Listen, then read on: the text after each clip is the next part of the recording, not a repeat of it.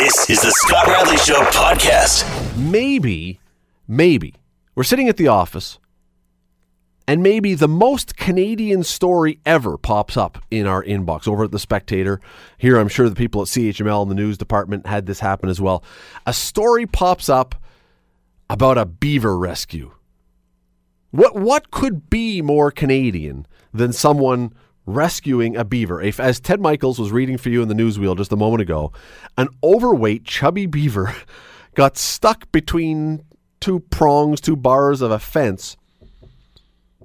And it was a Hamilton animal control officer who had to come in right into the rescue and save our national symbol from sure death. Well, we could not let this pass without bringing on the hero of the afternoon. That animal control officer, Sarah Mombomquette, joins us now. Sarah, how are you today? I'm great. How are you, Scott? I am wonderful. Listen, did you know when you checked in for work today that you, by the end of your shift, when you headed for home, you were going to become a Canadian legend? Well, I wouldn't go so far as legend, Scott, but certainly we have an entire team of amazing heroes that help a ton of wildlife every day in this great city. Well, you know what? You may not say legend, but if you go on social media, let me assure you, you're a legend. This story has gone all over the country. It's gone all over the United States, because what could be more Canadian than having to rescue a beaver in the springtime? Absolutely. He's on our nickel. We have a dessert named after him. That's true. So tell me how this works, because I don't know how your job operates. Are you like a police officer who just drives around and you get calls to go to certain things, or are you in the office when you find out this and have to go racing out? How do you find out that this beaver is stuck? Well, this great city of ours has a fantastic municipal team that deals with animal services that include sick, injured, or orphaned wildlife. So when the public does see any type of wildlife that they may be concerned is sick, injured, maybe it's a baby this time of year, then they call city services, and they're going to get a hold of our dispatch, which is 24 hours a day, and we're going to respond if they believe that there is something wrong with this animal. And the caller in this case did everything right, everything we want the public to do when they encounter wildlife in distress. So it worked out perfectly. Was this, okay, so there's a fence. Was the fence close to a property, or how did this person stumble upon this beaver? Well, I think they noticed something moving around in a fence, and fences typically don't move around. So they did notice it was a large creature stuck in the fence, did what they were supposed to do, which was stay back and away from the animal, took down some visual observations, called our dispatcher, reported clearly this creature is exhausted and it cannot get out of this fence.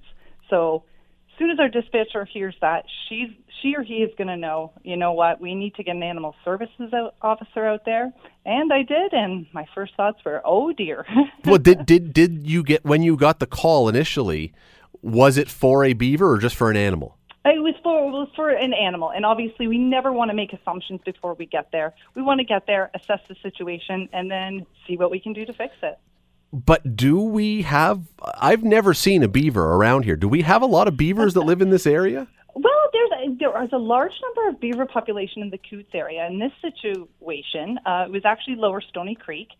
So we do have some marshy and pond areas where we will find beavers. We've got a very healthy population of beavers in the city. So it wasn't too surprising. I mean, we don't come across beavers every single day, especially in these positions. But it worked out fantastically for him. So, and so what did you see when you got there then?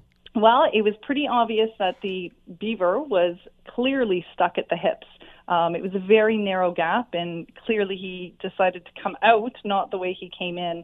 So I could see that he'd been struggling. He was exhausted.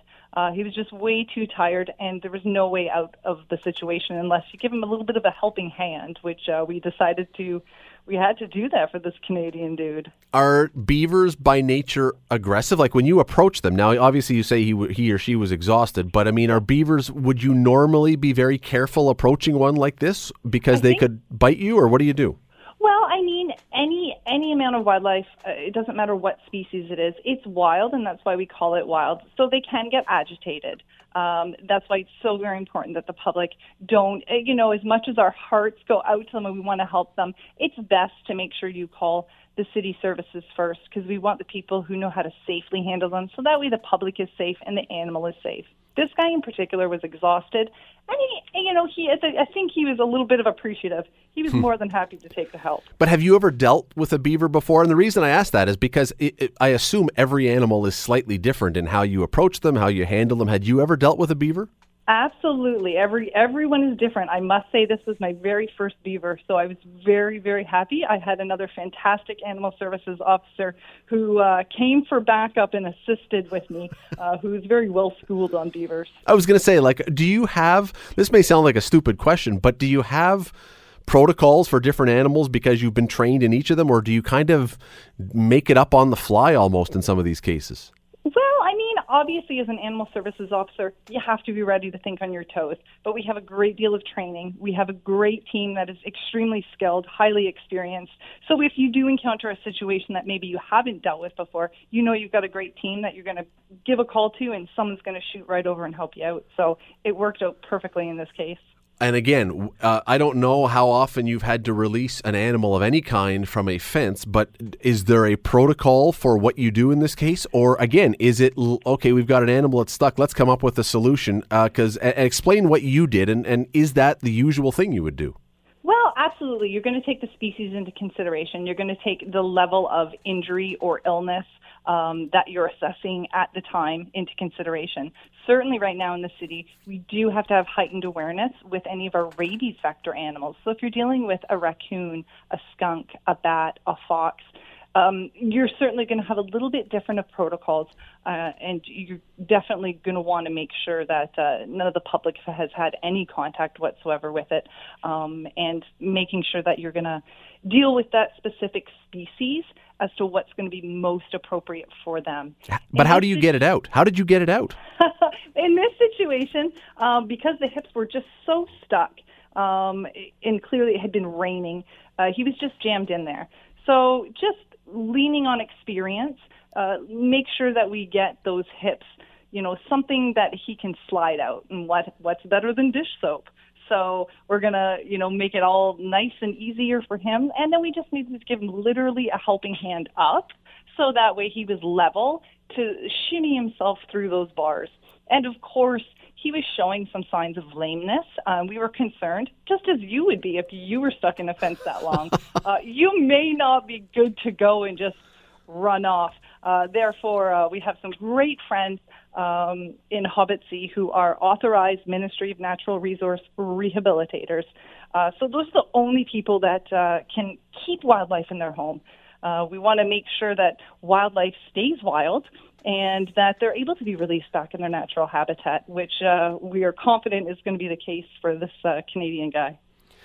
Is dish soap, though, part of your tool belt that you have in the truck already, or do you have to go to the nearby house and ask for a bunch of dish soap?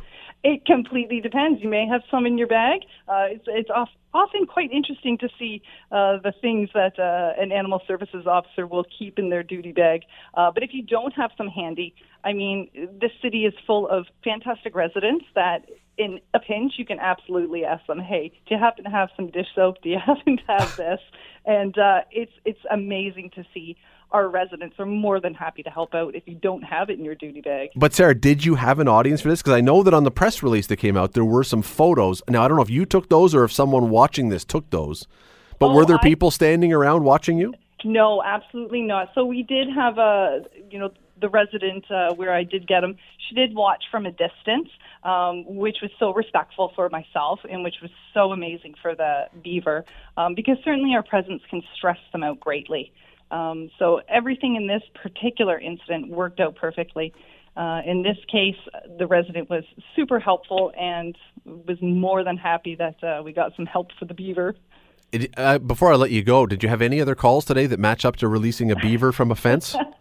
I can't say I did, but tomorrow's another day. And as we speak, another officer may be doing something similar right now. Who knows? Honestly, what is the strangest thing you've ever had to do as an animal control officer? I'm going to say that this one probably tops the list so far, but tomorrow's another day. What's the strangest one you've heard someone else, though, come back to the office and say, you will not believe what I had to do today? Oh, Oh my goodness, you know what? We probably would be here for hours and write a book. So what I could suggest is the City of Hamilton Animal Services does have a fantastic Facebook page. People are more than welcome to join that page. And often we post some of the greatest stories that our officers encounter every day. So that's a great way to see all the interesting cases. Well, look, you can go there. People can go there for sure. But as I said, I don't know if you even checked it today, but Twitter went bananas for this, of course, because this really is. I mean, the only way this could have been more Canadian is if the beaver was, I don't know, eating Tim Hortons and listening to Anne Murray or something, because this was, everyone down in the States who was on Twitter was just talking about this is what we do in Canada. We just find stuck beavers and release them into the habitat, into their natural habitat. Absolutely. I've been asked why I use dish soap and not maple syrup. And? Well, the dish soap just seems to work a little bit better. Yeah, a little less sticky. You got it. Sarah Mombomquette, really appreciate you taking the time today. Thanks for doing this. Thanks for releasing the beaver. It was so Canadian of you. I'm sure it said sorry too as it walked away. Oh, I'm sure he did. Sarah, thanks for doing this. Much, Scott. That is, as I say, Animal Control Officer Sarah Mombomquette. Now, I did want to point out that part of the thing that helped propel this story along, it's not just that a beaver was released. The press release that was sent out from the city today was rather epic. Obviously, they decided they were going to have a little fun with this. Nobody was hurt. The animal survived. It's a happy ending. Literally, we'll get to that in a second. But everything about this was a good story, so they decided they were going to have some fun with it. So here's a quote from the manager of Animal Services. This is included in the press release. Conservation efforts have led to a healthy beaver population. And in honor of Canada 150, Hamilton Animal Services is thrilled to give this beaver a happy ending. We believe that no beaver should be left behind. Yes, it was a Canadian story. You can't get much more Canadian than rescuing a beaver. And again, just go on, if you don't believe me, go on Twitter if you have Twitter and just type in beaver. And in all likelihood, you will get to all kinds of tweets about what happened today, for the most part.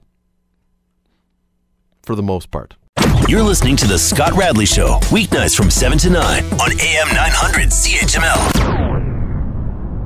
If you're a movie fan, you've probably over the course of your life watched movies like The Crying Game, like The Sixth Sense, movies that have shocking twists right before the end that you never saw coming. You were going down one path and bam, all of a sudden something hits you and you are completely taken by surprise as something else comes out of the blue and changes the direction that film just went. Well, if the LRT story that has been going on now for years was a movie, that twist ending just happened. At about 4 o'clock today, so about 2 hours, give or take, before council was to meet to decide pretty much whether this project was going to go forward or begin a slow withering death on the vine or accelerate the slow withering death on the vine. The city sent out two letters as far as a press release. One from Mayor Fred Eisenberger, one from Transportation Minister Stephen Del Duca. And both letters, they were written to each other, but they're both included in this, caught, I think, most people off guard when the province essentially says, we will do everything possible to find a way within the budget to make the LRT now not stop at the Queenston traffic circle, as in the middle of nowhere. We will make it continue on to Eastgate, which was something that has been discussed as possibly the salvation of this project.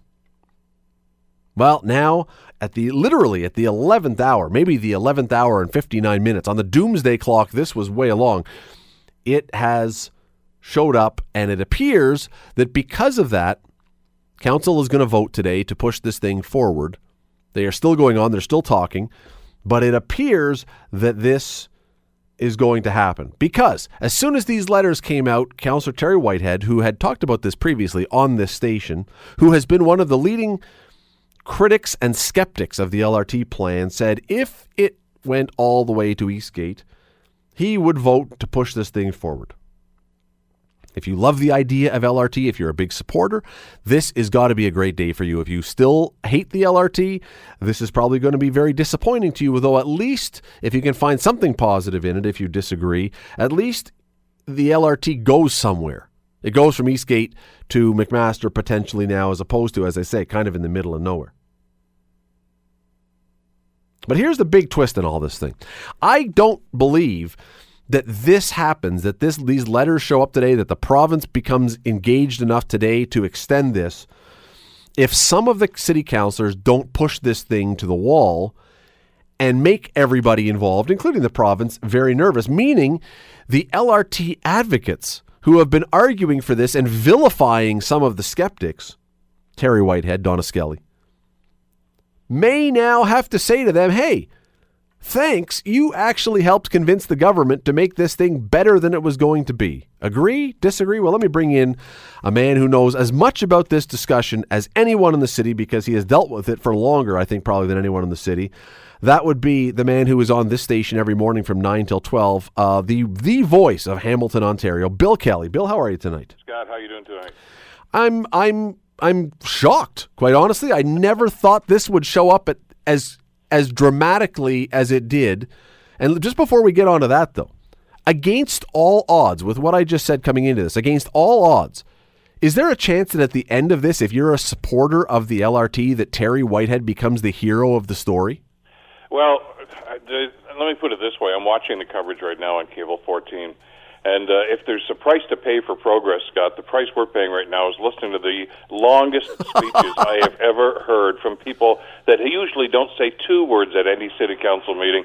Everybody is going on and on and on. Actually, the sleep clinic over on Fridge Street, apparently he's going to use a tape of this now as a cure for insomnia. So that's I guess, something we're just going to have to put up with. But at the end of the day, yeah, this is going to pass. There are a few people speaking against this right now. Councillor Partridge, Councillor Brenda Johnson, Doug Connolly from Stony Creek, and I'm not sure where Maria Pearson's going on there. But just about everybody else says, well, begrudgingly, I was opposed to this. But now, including Chad Collins and Terry Whitehead, they're saying, yeah, we're going to support this. At least the motion to send it forward anyway. Yeah, I said just before you came on, you wouldn't have heard it yet because you were listening to this, but it was, I think, maybe an ill-advised move by the mayor at the beginning of the speeches here to say, hey, we don't have any delegation, so I'm going to let you talk as long as you would like tonight. That's the last time he's ever going to say that to his council. Yeah, well, he may live to regret that. I know I am. But to your point, this is going to get spun so many different ways. If it weren't for me, if it weren't for the councillors that held their feet to the fire, yada, yada, yada. At the end of the day, the province wants to see this thing happen. The mayor wants to see this happen. And I got the sense after last week's meeting, Scott, that all of a sudden the phone calls back and forth between Queen's Park and City Hall, specifically the mayor's office, were ramped up. I had Ted McMeekin on the program yesterday, and he pretty much intimated at that time that something was up. And it reminded me, Scott, of a discussion I had with McMeekin about 2 years ago, where we seemed to be stalled about this. Where's the funding? Remember, Del Duca came into town a couple of times, didn't bring any check. And I said to Ted, is this thing dead? Are you guys going to fund this thing? What's going on? He says, well, stay tuned. There could be something coming up. Well, the next day, they announced that the premier was coming to town with the money. So Ted's a pretty good bellwether as to what's going on. And I really got a sense from him yesterday morning when he was on the show that there's something going on here, and that the money was going to be forthcoming, and they were going to extend the route. They were going to do what they needed to do to make this thing work. But for dramatic emphasis, let me tell you, I was at the Spectator building today. I was about to leave the newsroom to go home, and this thing shows up on my desk, this press release with the two letters. I walk in to get a feel, because you know what? Andrew Dreschel is great at this stuff. And I walked into Andrew and I said, hey, what do you think? And he says, about what? He had actually almost been turning off his computer to go to City Council. And he hadn't even seen it yet, because that's how late this arrived. If you're looking for a dramatic flourish, sending it out as people basically are showing up at City Hall to cast this vote, that's how you do it. Oh, sure. The sense for drama here was easily seen here. I mean, this was done for effect, and maybe one of the reasons why, so it would give some of the naysayers very little, if no time at all, to respond to this and react. Good point. for those that are saying, well, we don't know about this, we don't know about that, and we're still hearing about that from some of the councillors that are speaking against this right now. Councillor Partridge still seems to think the $1 billion can be used for something else. I don't know how many times McMeekin has to tell her that it's not, but be that as it may. But they're just going over the same talking points again. But if you look at this case that's been built here, the economic development case, the $1 billion, as Councillor Marula keeps reminding us time and time again, this is really an infrastructure project. 80% of the money that's being allotted for this program is for what's going on under the roads. It's not just a rail line. It's replacing all the infrastructure now, apparently, from McMaster University all the way to Eastgate Square. That's a pretty big chunk of change. You look at that, and then the fact that, we'll extend it, and we'll find the money for it. How can you say no to it? I think that's the attitude a lot of the councillors are taking right now. Well, it seems as though to me also that the provincial government, which I really believe, and we talked about this on the show yesterday, I don't believe with an election coming up and her poll numbers in the pits, I don't believe Kathleen Wynne wanted to take $1 billion away from Hamilton. That's not a way you win votes. And so they wanted to make this happen, but I really believe they had to find a way to allow a couple maybe even, of the naysayers to somehow save face. And this may be enough to have allowed them to say, look, as you just alluded to, Bill, hey, look, if I hadn't done this, this doesn't happen. Therefore, some people who were against it can flip and say, but I got something for you, and then you're saving face and it looks good on you. Well, sure, and you might include Chad Collins in that. And Chad's been an opponent of this right from the get-go. I mean, he represents the area with the finish line, so to speak. If we're going to go from west to east, that section that goes all the way over to Eastgate is right smack dab in the middle of his ward. And one of his points of opposition to the whole debate here, Scott, has been, drive along Queenston Road there. That's already done. The economic uplift is already done. There's nothing else going to happen there. There's no benefit at all to his businesses there, to his residents. And that's what he's hearing from them. So I disagree with that, but I see where he's coming from. So, but at the same time, he can say, well, look, at least it's going to be, for the sake of the greater good of the city, it's going to go now to Eastgate Square. It's going to get funded. It's still not going to cost us anything. And we can move forward on the process. But everybody who is I don't want to use the term flip-flopping, but everybody who is modifying their vote, let me put it that way, is saying so guardedly, well, okay, we'll move this forward, but this is not a total commitment. And they're right, it's not. No, but it becomes, as a few of them have said tonight, it becomes very difficult to derail it after this if it passes. Well, there's going to have to be a game changer for it to be derailed if something were to come up. If there's a change in government at Queen's Park and a new government says, oh, by the way, you guys, we're not going to pay for this anymore. And we went through that, Scott, in the early 90s when the NDP government got elected here. They pulled the funding for the expressway project, for the downhill, the Red Hill part of it, said, we're not building it. We disagree with it. We're not building it. Whoa, there's a previous we don't buy that. It's not happening. So there's a precedent for that sort of thing when there's a change of government. So you have to look at this with guarded optimism at this stage, and I think that's why there's still some nervous feet here. It's funny you raise that, because that has been poo-pooed an awful lot by a lot of people who say, no, they've already spent $50 million or $40 million or whatever it is. They're not going to. The new government is not going to cancel it. I remain unconvinced that a government that comes in is not going to look at the books and say, we are so far in the hole that a lot of things are going to be canceled, including possibly the LRT. Do you rule that out entirely? No, anything is possible in politics. And people changing their minds, people changing policies. I just alluded to the expressway project. I mean, for people that can go back a little bit into the history of the city of Toronto, there was supposed to be a Spadina Expressway built that was going to go right down into the heart of the city. There's going to be the Vaughan Valley Parkway on one side and the Spadina Expressway. They stopped it halfway through the construction. And now it's the Allen Expressway, and it stops right at Lawrence Road, which is not very strategic. But that's where the money ran out. That's where the government said, "Now we're not doing that anymore." So it happens, and you've got to be very cautious about this. And I think we need to know that going forward. And maybe that's why some of these people are still a little bit nervous about giving their wholehearted support to this. Well, there's one other part to this, too, that I think remains a little challenging, and that is that from the letters that I've read now 3 or 4 times, each of them, I've probably still missed something in them, but the province did not promise additional money. They said, we're going to get all the way now to Eastgate within the original budget. Is that going to work, or at the end of this, are we going to get to the point where we say, well, we're going to need a little extra money to make this happen? Do you think it can be done with the original $1 billion? I'd be surprised. I think there's going to have to be a top-up at some point. We did that with the stadium when the province stepped in at the 11th hour. You know, they sweetened the pot to get the city council on side. They threw a few extra million, I think it was tens of millions of dollars. That may have to happen in this situation, too. Because when they say, well, we'll try to find efficiencies within the existing envelope, yeah, well, by doing what? That's a little freaky, you know, and you have to wonder about that. Does that mean they're going to start to cut corners? Then that takes some of the shine off the project, doesn't it? Well, and costs always go up. When was the last time equipment and labor costs and everything else went down 5, 6, 7 years from now? Well, sure. There's always that possibility as well. So it may not even be this government. I mean, because you may not even find that there's going to be some concerns about finances, and maybe till 3, 4, 5 years down the road. Well, there's a provincial election next year, and that could change the dynamic considerably. But to your point from earlier, even if there's a change of government, even if the Wynne government is not reelected, whether it's Patrick Brown or Andrew Horwath, I mean, who knows what happens in provincial elections? You know, the only predictable thing that we know about elections now is that they're unpredictable. Yeah. But don't for 1 minute think that you know they're bound to continue those commitments.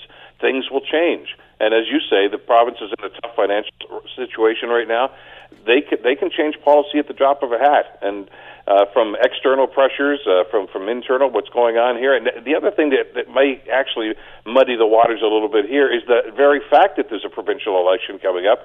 You're going to have people knocking on your door, coming to the city. They're going to promise you the sun, the moon, and the stars to try to get elected. And do you take all their promises at face value? That would be a bit of a gamble, wouldn't you think? Well, and there's one other thing that I think we always have to be conscious of in Hamilton. When was the last time Hamilton voted for a conservative MPP? Well, and if we 1995, when Mike Harris was elected, I mean, there was a blue sweep across here. There were a number of conservatives elected, and his re-election, there were some changes. I think Ed Doyle left. I think Brad Clark took his place as a conservative, and there were a couple of other changes as well. So it hasn't happened for a long time. And if this is a Liberal plan, and when the provincial election comes up, Hamilton has nothing blue across its landscape, and the provincial, and let's say the Conservatives win, and they're looking now for projects that be able to cut to try and save a few bucks, that looks like a place where you can cut them. It's a real possibility, which, by the way, is one of the other anomalies of what's going on right now. If you look at the dynamic here, you've got a Liberal government. There are 5 seats here in the Hamilton area. There's only one Liberal sitting. That's Ted McMeekin. And, you know, there is, on the periphery, of course, you know, you've got Osterhof over on the other side there, Tim Hudak's old riding, but the rest of it is all NDP. And that really runs contrary to the political strategy that's often employed.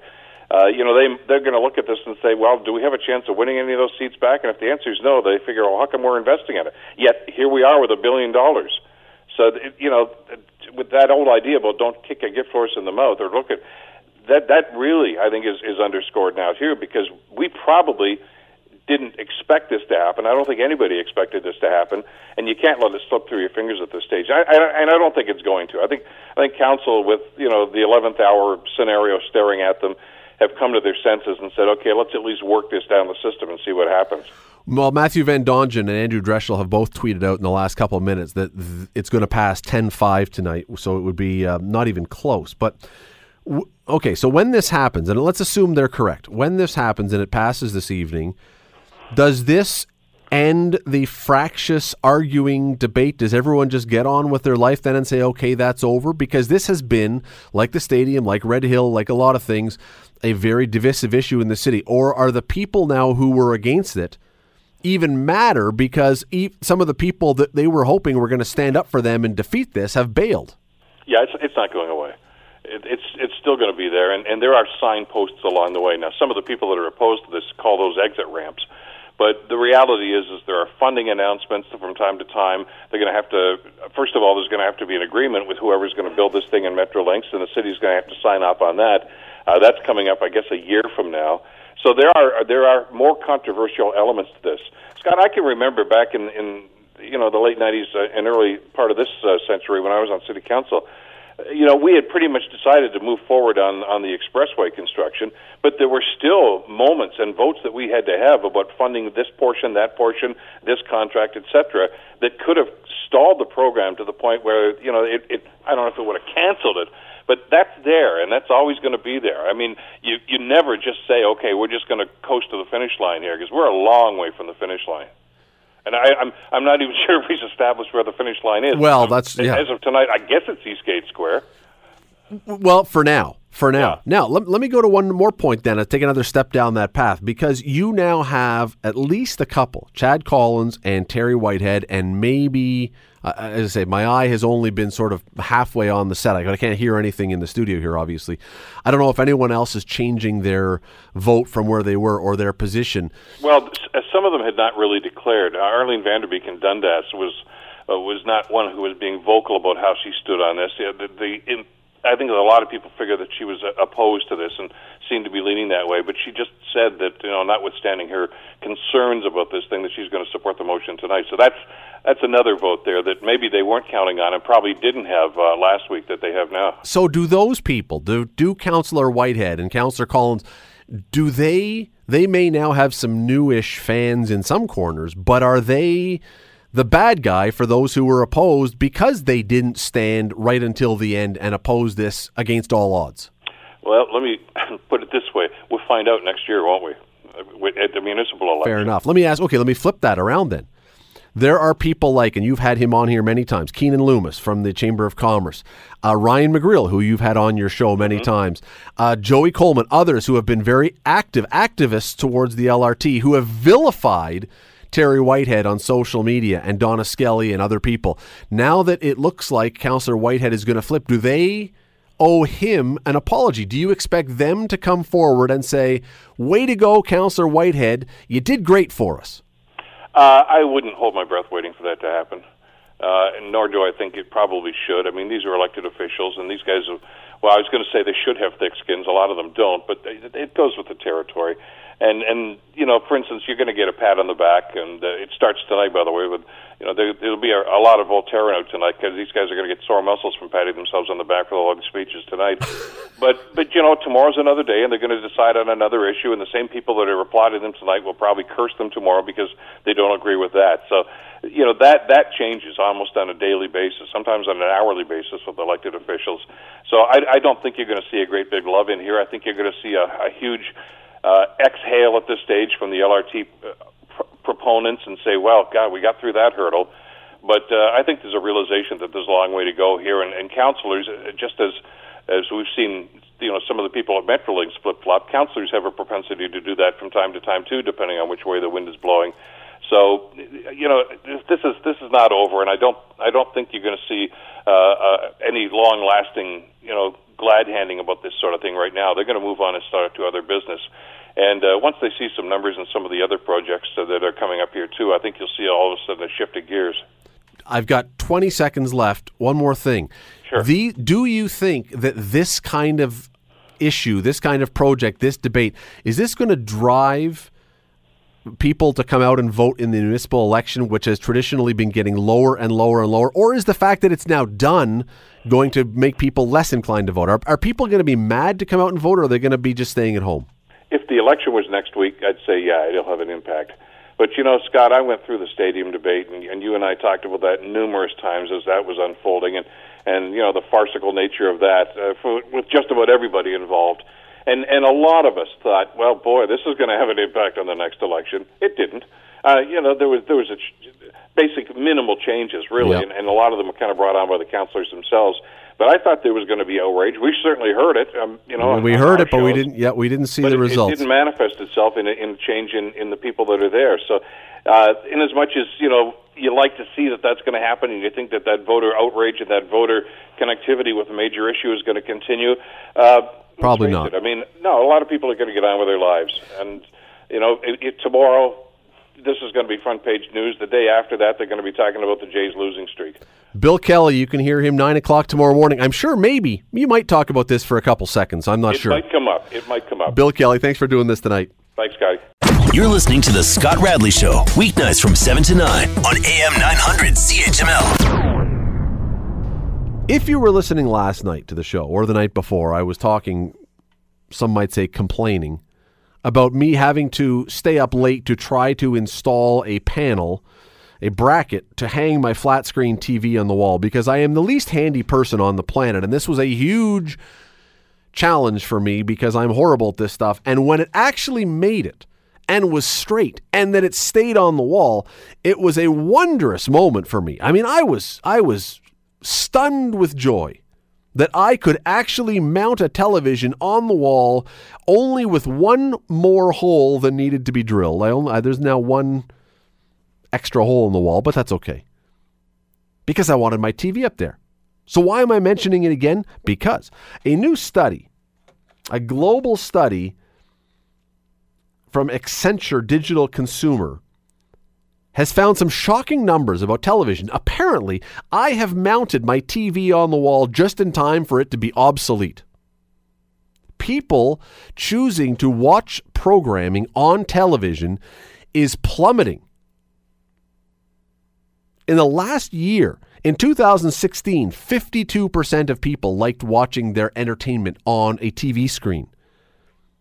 In 2017, when the same survey was done, the number was down to 23%. Half of TV watchers have bailed on television sets and prefer to watch on other things. Well, joining me to talk about this, a man who is, you know him if you listen to this station regularly, is an expert on all things technological. His name is Adam Oldfield. He's on here with Bill Kelly every Friday with Tech Talk. He's also the president of FPM Marketing here in town. Adam joins me. Adam, thanks for doing this tonight.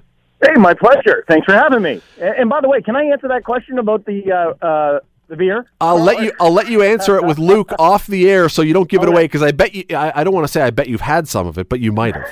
I know the answer. So I was just thinking, did we get a winner yet? Because I know this answer. So if anybody has any questions, please, I'll follow up. So after tech, we can talk about hops and barley, and you can fill in as an expert there too. Excellent. People watching stuff on TV is way down. Adam, maybe I don't understand. Why is this happening? Well, I think, you know what, I've spoke with this with Bill Kelly many times on Tech Talk. And you know what? A lot of it is sort of expected. We've seen that this is definitely a decline. It's been declining for years. I mean, not by large margins, and it's decreasing by bigger numbers, as you just indicated. And that goes for fact. Let's go over other things that have declined.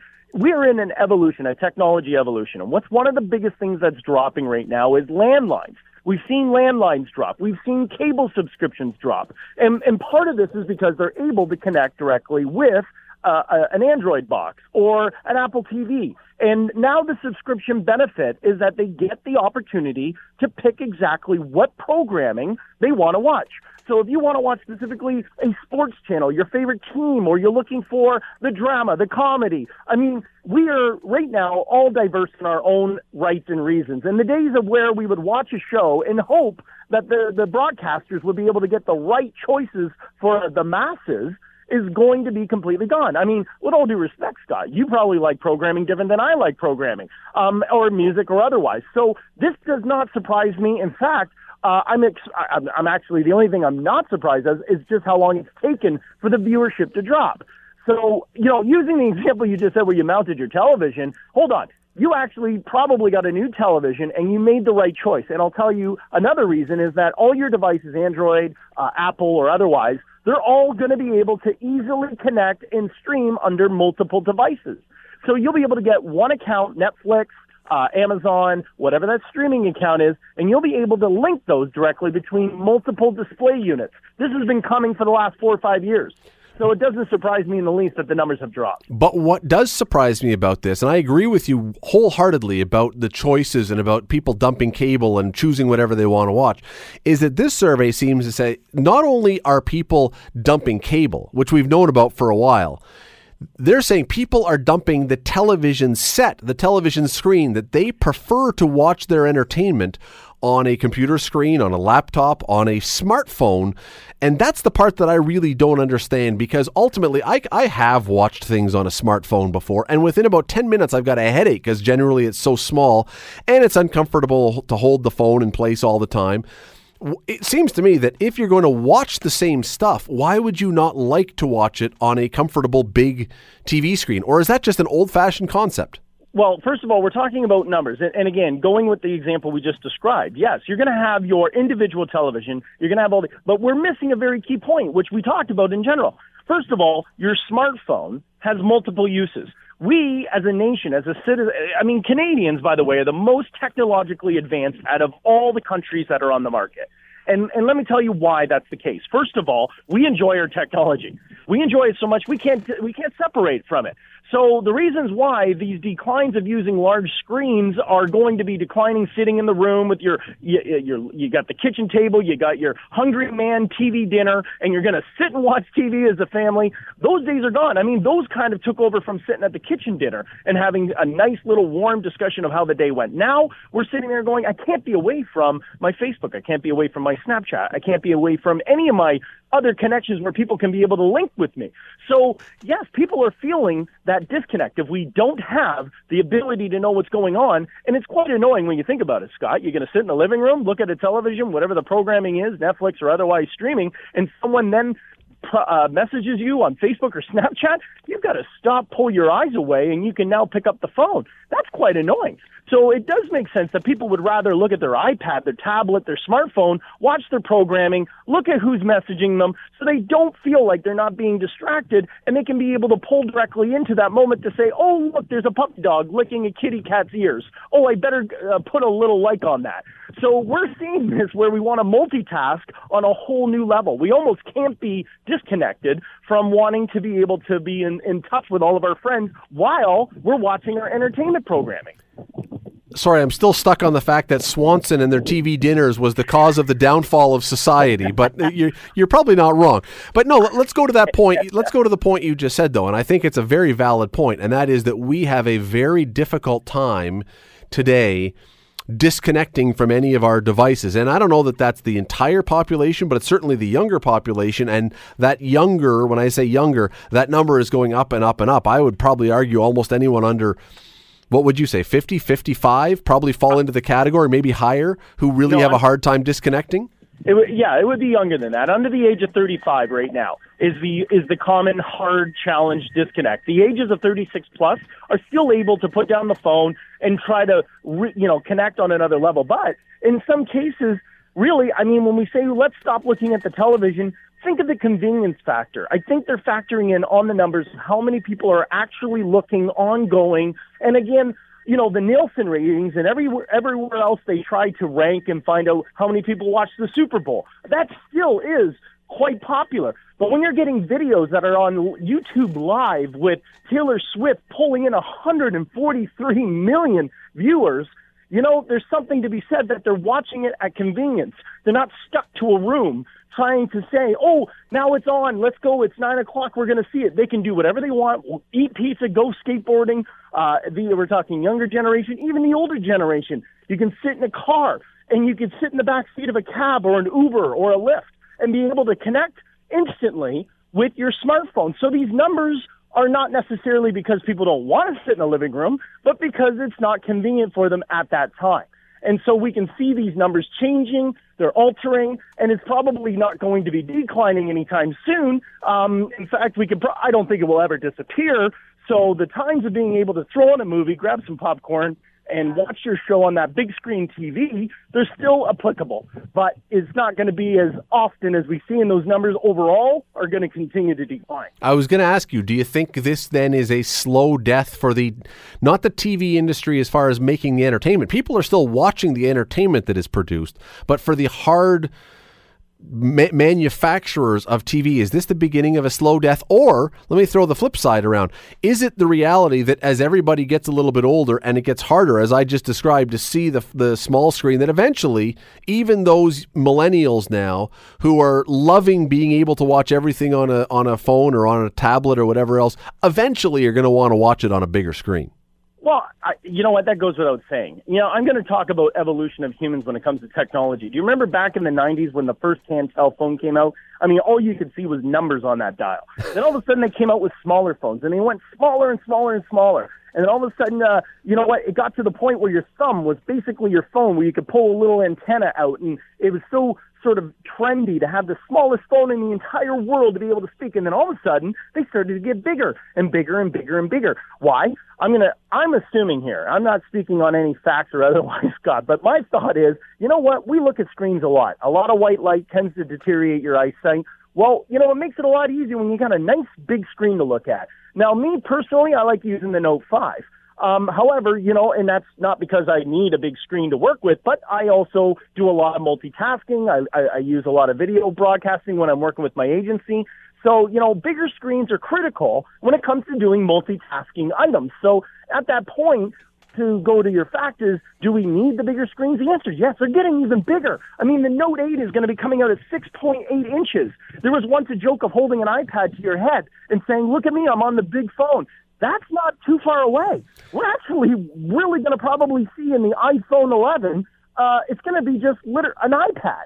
And we can see this based on just our needs to have larger surface area. It's actually unheard of to have a monitor less than 21 inches. In fact, if you have you're going to need multiple monitors now. Which is a real irony, because at the same time we're saying, I don't want to watch my television on a television. I prefer to watch it on a tablet or on a laptop. We're growing our laptops and our tablets to be the size of television. So ultimately, what we're really doing, it sounds like, is just exchanging one technology for another, thinking that we are changing to something, but really in the grand scheme of things, we're almost doing exactly the same thing. Well, and think of it this way. If you had a 55-inch, which we like big TVs these days, even those that are building them as they are, a 4K TV that's got an OLED interface that gives you the crispest, easiest, most realistic visuals that the human can see is so expensive. Yet I can get an iPad for $399 that gives me that 4K experience.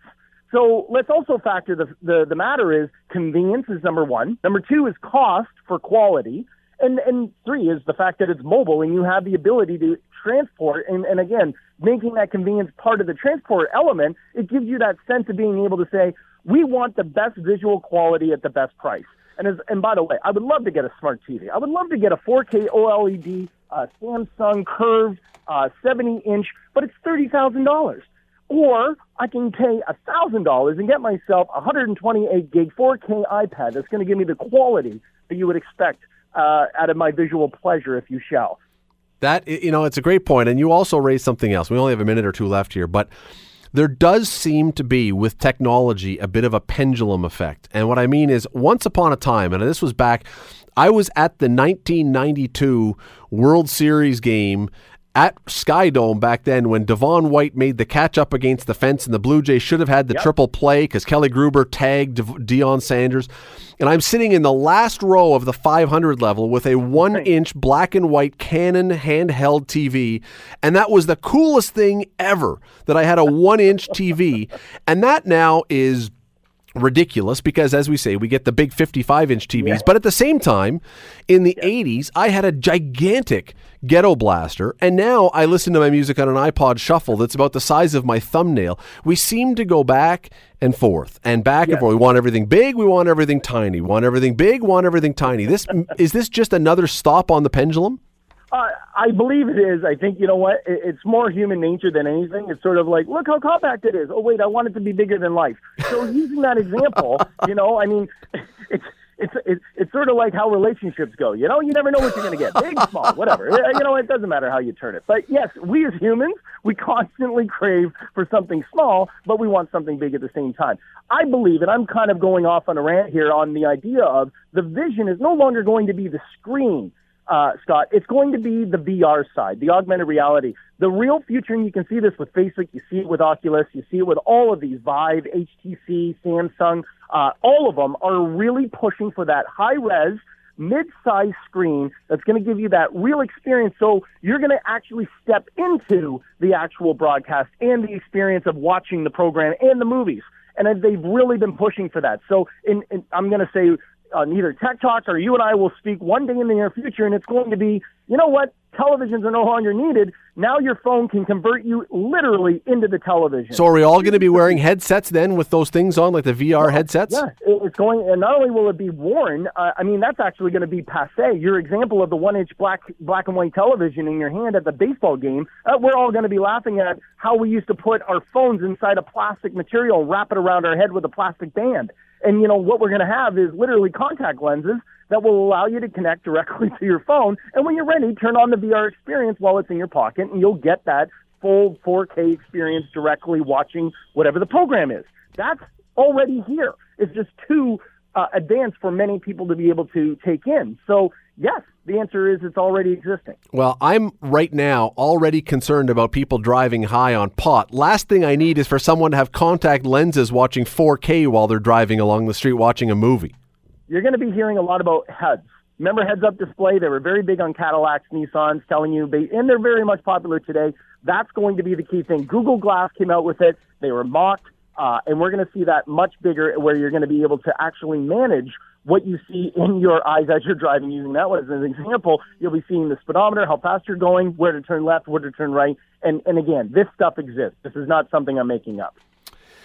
It is to me, it's staggering, and maybe not to anyone else, but to me that how fast it's moving. Because again, to me, I would still rather watch anything on a big television.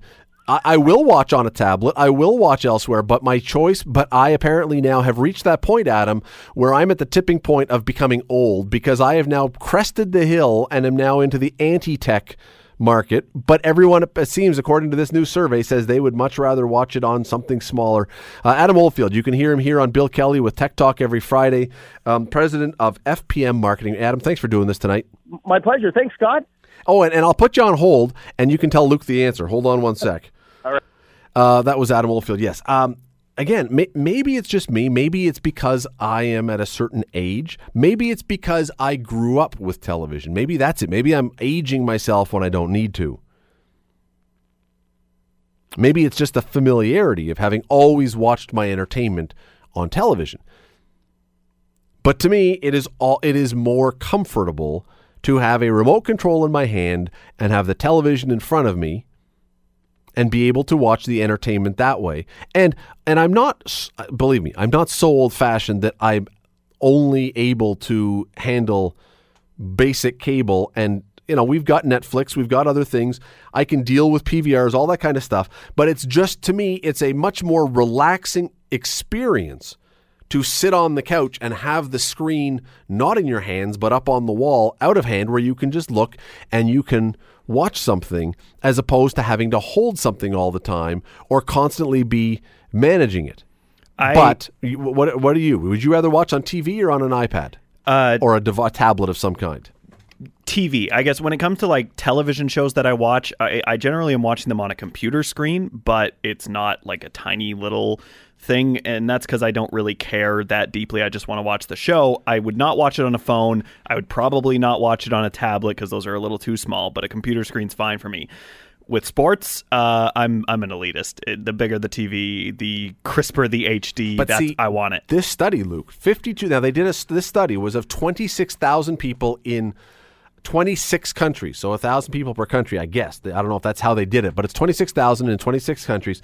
52% was the number who would rather watch their entertainment on a TV set. The rest would rather watch it on a computer screen or a tablet. And again, maybe part of that has something to do with the fact that in some of these countries, maybe historically they haven't had 40-inch TVs or something that you could. Maybe it's always been smaller stuff. I don't know.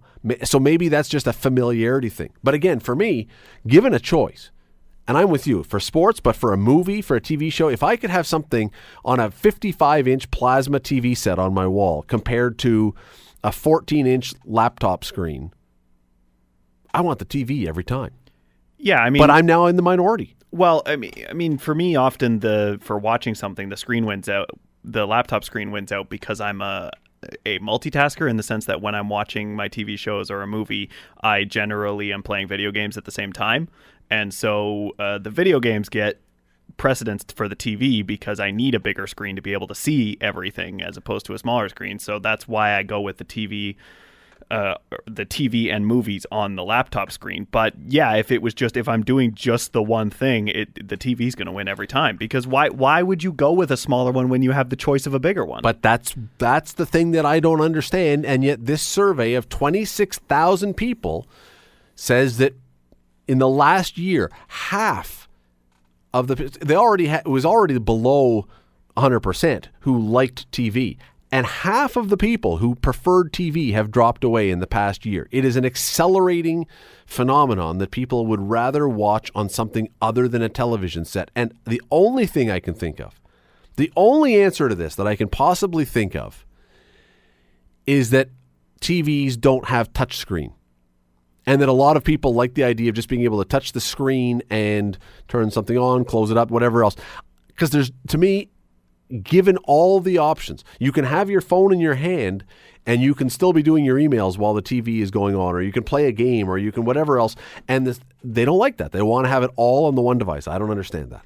I just don't get it. Anyway, that's me. Tell me Radley at 900CHML.com, what do you think? Would you rather watch something on a TV set, or would you rather watch it on your computer? And again, we're talking about entertainment, sports, something like that, not doing work.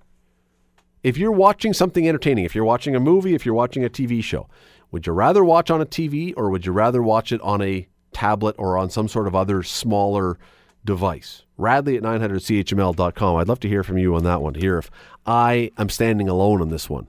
Me and all the other apparently antiques. The Scott Radley Show, weeknights from 7 to 9 on AM 900. AM 900 CHML.